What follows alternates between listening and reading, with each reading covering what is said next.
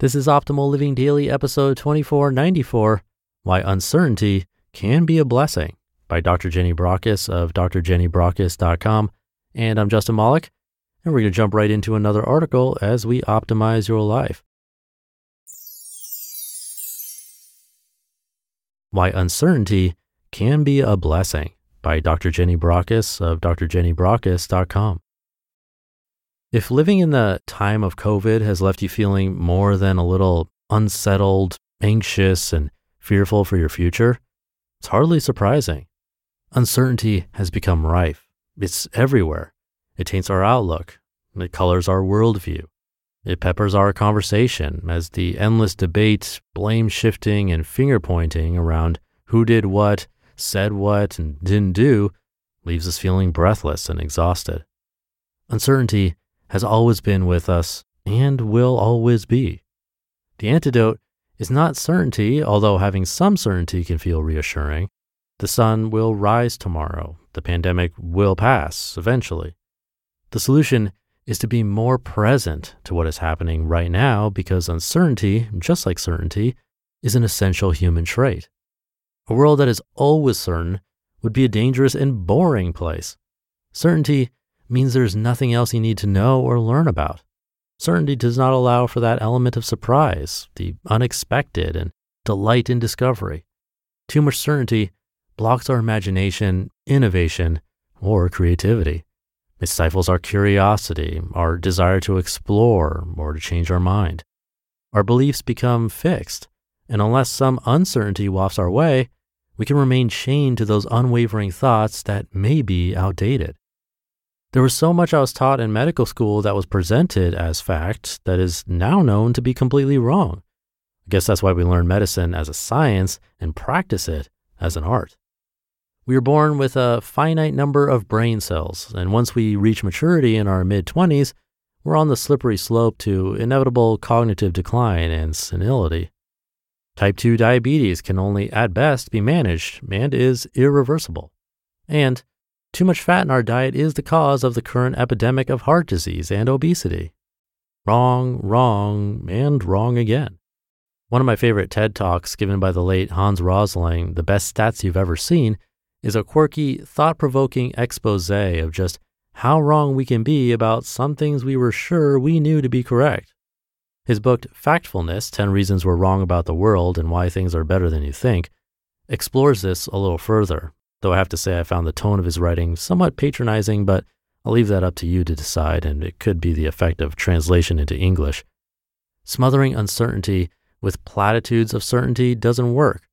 A better way is to approach it like a scientist, choosing to question, unravel, experiment, and come up with a new theory or hypothesis. Our brain loves certainty because it provides us with a sense of safety. It's okay to relax because you're sure that your friends you're having dinner with mean you no harm other than a possible inadvertent dose of food poisoning or persuading you to drink more wine than is prudent.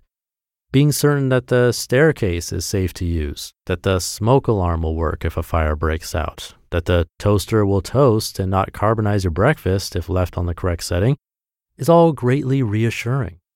We need uncertainty just as we need positive emotion, strong relationships, meaningful work, and clear communication to question freely whether what we believe is true. But uncertainty doesn't have to be scary. Try a reframe by transposing it into a question that alleviates the associated fear. And if the question can't be answered now, that's okay. The solution or insight may come later. As Adam Grant in his new book, Think Again, shares, quote, "True progress and personal growth are born from constantly reassessing your ideas and opinions and adopting a humble approach to knowledge," end quote. Uncertainty is a gift. Stepping into uncertainty, secure in what you stand for, helps you to find meaning in the chaos of life, to retain a broader perspective, to feel grateful for what you have, to recognize your internal strengths, and adopt a realistic optimism for what is possible. I'm not saying we shouldn't acknowledge the pain and difficulty associated with the high level of uncertainty around our financial security, not knowing when we'll be able to visit extended family who live overseas, or whether vaccination will lead to return to greater freedom of movement. But we do have a choice to focus more on what is right now, what you have, what you're grateful for, and what you can look forward to, whatever that might look like. What are you paying attention to right now? How can you channel your uncertainty into a greater feeling of being at peace with the world by focusing on the power and purpose you have within? Can reappraising uncertainty raise our level of resilience? Can accepting greater uncertainty into our lives reduce our risk of burnout, anxiety, or depression? You just listened to the post titled Why Uncertainty Can Be a Blessing by Dr. Jenny Brockis of drjennybrockis.com. Thank you to Dr. Jenny. One thing that was touched on is quote unquote facts. This is tough because, like she said, medicine is a science, but can be practiced as an art. It feels very conflicting. You'll hear things that sound like scientific fact today, but then tomorrow something will disprove it.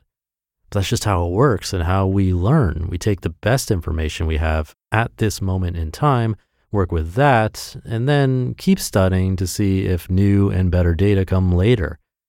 If that isn't uncertainty, I don't know what is. And that's uncertainty in a field that most of us assume is certain. Knowing that when we jump, we'll fall back down to the earth, science. It can all be very confusing with so much uncertainty, but like Dr. Jenny said, we need uncertainty, but we needn't be afraid of it. In my own life, entrepreneurship is a massive lesson in uncertainty, constantly, all the time. Do I know with certainty that this podcast will exist in this form tomorrow? Nope. The website can break, the technology can break, something can happen out of my control, it could all be lost. That could happen, but that's just something I have to live with, and it's all around us in different areas of life. So accepting uncertainty instead of fighting it is a critical step to take. So do take that step. Have a great rest of your day, and I'll see you tomorrow where your optimal life awaits.